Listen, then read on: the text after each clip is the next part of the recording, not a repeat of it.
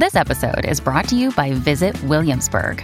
In Williamsburg, Virginia, there's never too much of a good thing. Whether you're a foodie, a golfer, a history buff, a shopaholic, an outdoor enthusiast, or a thrill seeker, you'll find what you came for here and more.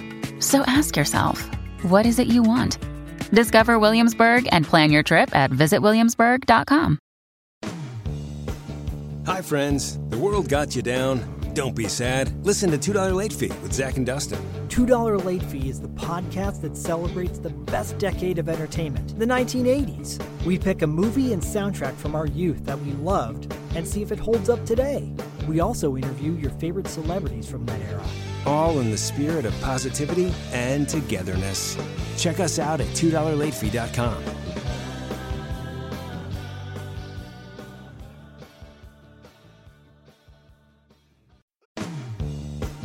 Hi, friends. The world got you down. Don't be sad. Listen to $2 Late Fee with Zach and Dustin.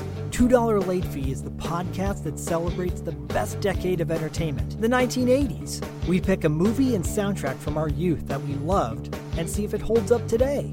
We also interview your favorite celebrities from that era. All in the spirit of positivity and togetherness. Check us out at $2latefee.com.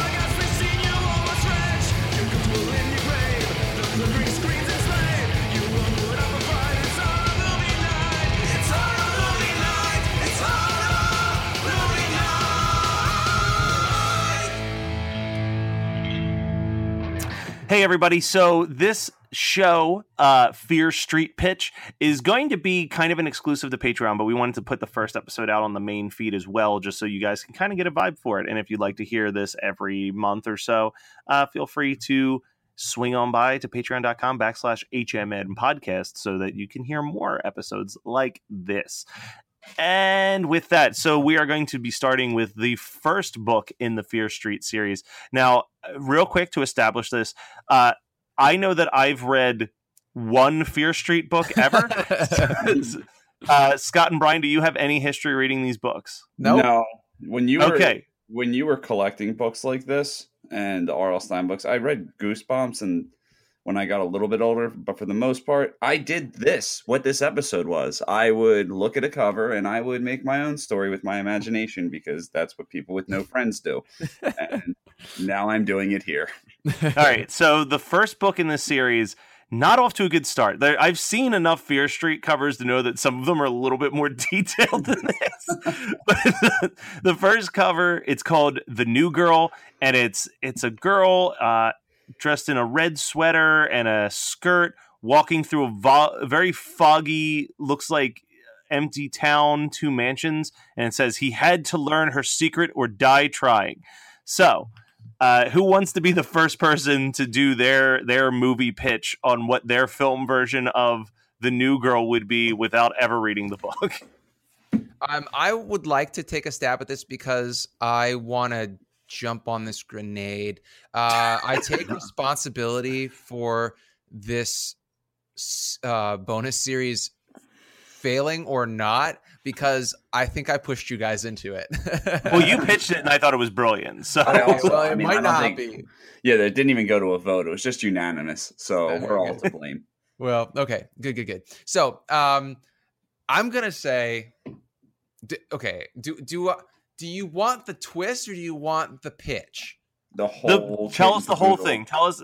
I mean, obviously, imagine that you're doing a pitch where you can't tell us the full 90-minute story in 90 minutes, but No, I'm saying, do you? Okay, so let's just say her name's Janie. All right, she looks like a Janie. Janie is obviously the new girl in this town, and she starts at school, and the usual mean girl bullshit happens because she's the new girl, and then obviously two boys start to like her. One boy is athletic and one boy is the artistic one.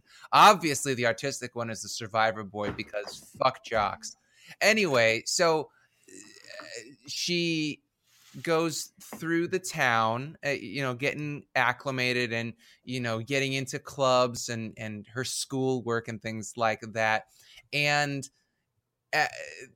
as she's going about her day, things start to break down. Like she's in the bathroom and somebody's there, and then she hears a scream and she goes to the stall and there's nobody there.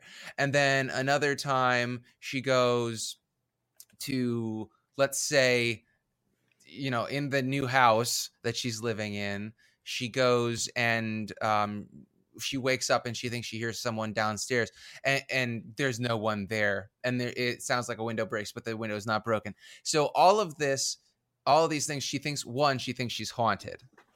But it comes out that she's actually in a time loop a la Jacob's Ladder because she was murdered, and she's catching all of the actual murders that the serial killer that killed her did throughout his lifetime. And all those different places were places where he killed someone. Oh, I like it. It feels like it's taking a little bit from what I was going to go for, actually, but that's fine. So my pitch, based on the way that this is designed and the lighting and stuff, that she was already a ghost. That she was I was going to go with the twist of the book. I'm not sure. I'm going to read after we all do our pitches. I'm going to read the Wikipedia summary of the book. Right. But yeah, so I'm going to say that she's going to school and she's very quiet, and people don't really notice her or acknowledge her, but her next door neighbor is like obsessed with her and knowing who she is and why she's so quiet. And then like as the story progresses, he really, like, when he tries to talk to people about her, they're like, I don't know who you're talking about. And that's because only he can see her. She's just this ghost that lives next door, which, spoiler alert, is also the plot line to a Goosebumps episode by R.L. Stine. But I also feel like I might be right with what the book's about, because he seems like kind of that guy who goes back to the well a lot. Oh, yeah. Oh, man. There was a time when I read a bunch of wiki pages about the Fear Streets. He goes back to the well. He is the ultimate go back to the well writer.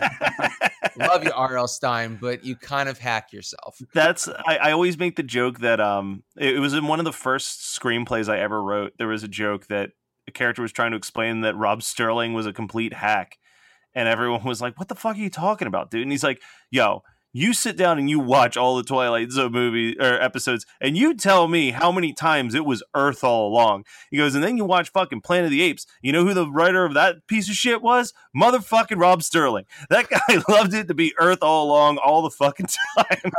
And that's the thing also, is that I started watching the original Twilight Zone series on Netflix, and it is the perfect fall asleep to kind of TV show, because it's the exact same thing all the time. Yeah. Now, some of the, like, and it's worth saying, I don't want to shit on that show too much, because I love Twilight Zone. When it's one of those shows where the good episodes are so good they outweigh the kind of bad and forgettable ones. But there, over 5 seasons, there was a fair amount of bad, forgettable episodes of the Twilight Zone. Absolutely. All of season 4 should just be forgotten. That was the season I have not gotten that far. Season 4 is bad. Like, season 4, the studio was like, this show's a hit. Make it an hour long instead of 30 minutes. Ooh. And like, none of those stories can withstand a 50-minute treatment, and it shows. All right, Brian, what's your pitch? Okay, so the movie starts off, right? And it's the girl we see on the cover, and she's talking, she's talking to her boyfriend, and she's saying about, how excited she is and how happy they are. And she's getting dressed, and she turns around and she says, do I look okay? And it cuts to a corpse. And then New Girl by Suicide Machine starts playing for the intro. And it's got a real 90s vibe type intro. animated. So then when the intro ends, it is the news report of the murder, and then zooms out to it being on a TV. It's some, diner at this town, right? And there's this kid smoking cigarettes, washing dishes, kind of a loner. So he's in high school, but he's 30, like horror movies. Yeah. And he meets this new girl that we see in the beginning. And he falls in love with her. She talks to him. Maybe she drops a pen and he picks it up or whatever. But they interact and they start to fall. He starts to catch fall feelings, as the kids say. Yeah, they catch feelings. And like I said, he's a loner. He gets picked on. So one day, one of the jocks are like, blah blah blah, talking shit on to the girl and be like, how do you feel that your girl's a hussy? And he's like, what the fuck you mean, bro? And he's like, yeah, well, she's hanging out with John tonight. And he's like, what? So then he goes and he walks and he creeps up in John's bushes to see, and she's sitting on John like it looks like she's riding him. And then when she pulls back, he's got his throat slit. So he starts freaking out. He ends up confronting her. It's almost like a Heathers thing where she is like, I'm only killing shitty people. So he ends up going with her one time to a kill, and he's outside nervously smoking a cigarette, and he's just like, I can't fucking do this.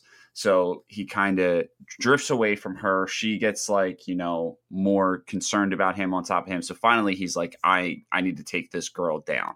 So he goes, she just killed about half the football team at one of the parties. He goes to stop her. It gets to the point where you just think that he's going to stop her. She comes with a club, hits him. He wakes up. She's gone. There's cops' lights around. He's passed out holding the knife. They arrest him. The cops are going through. He's trying to say, no one even knows who he's talking about with this girl.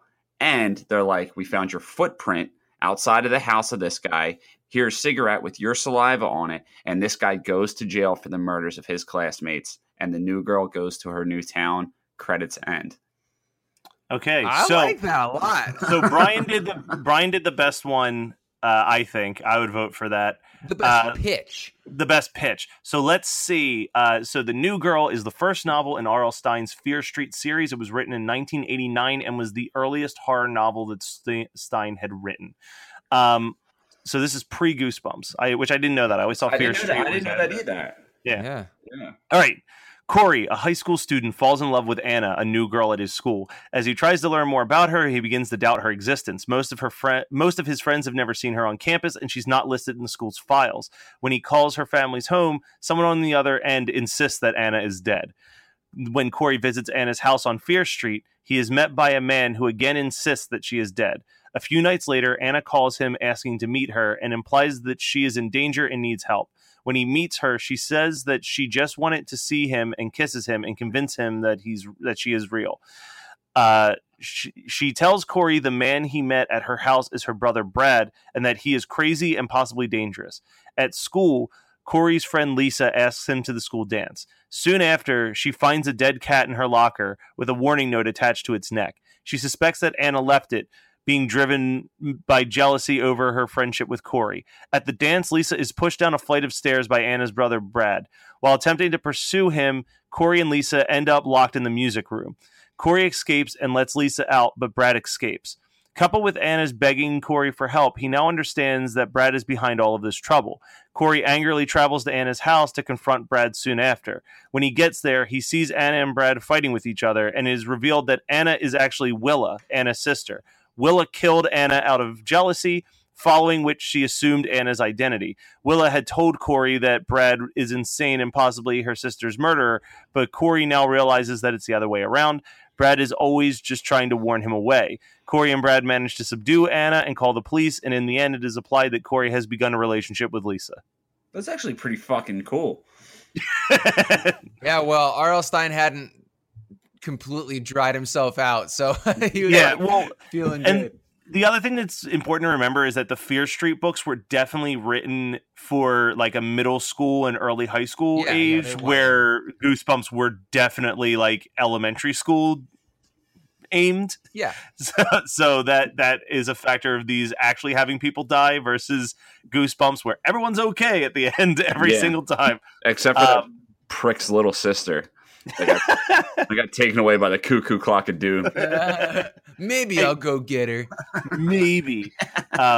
All right, well, that was the first episode of Fear Street Pitch. I hope you guys enjoyed it. I think it's a fine little mini-series. Yeah, it's fun. You're listening to the Geekscape Network.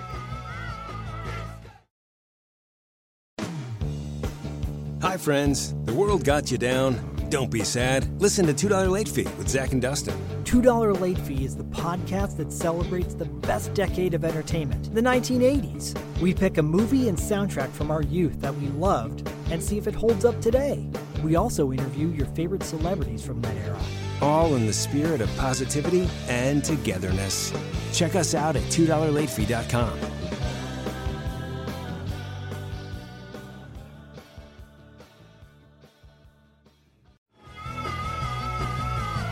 You're listening to the Geekscape Network.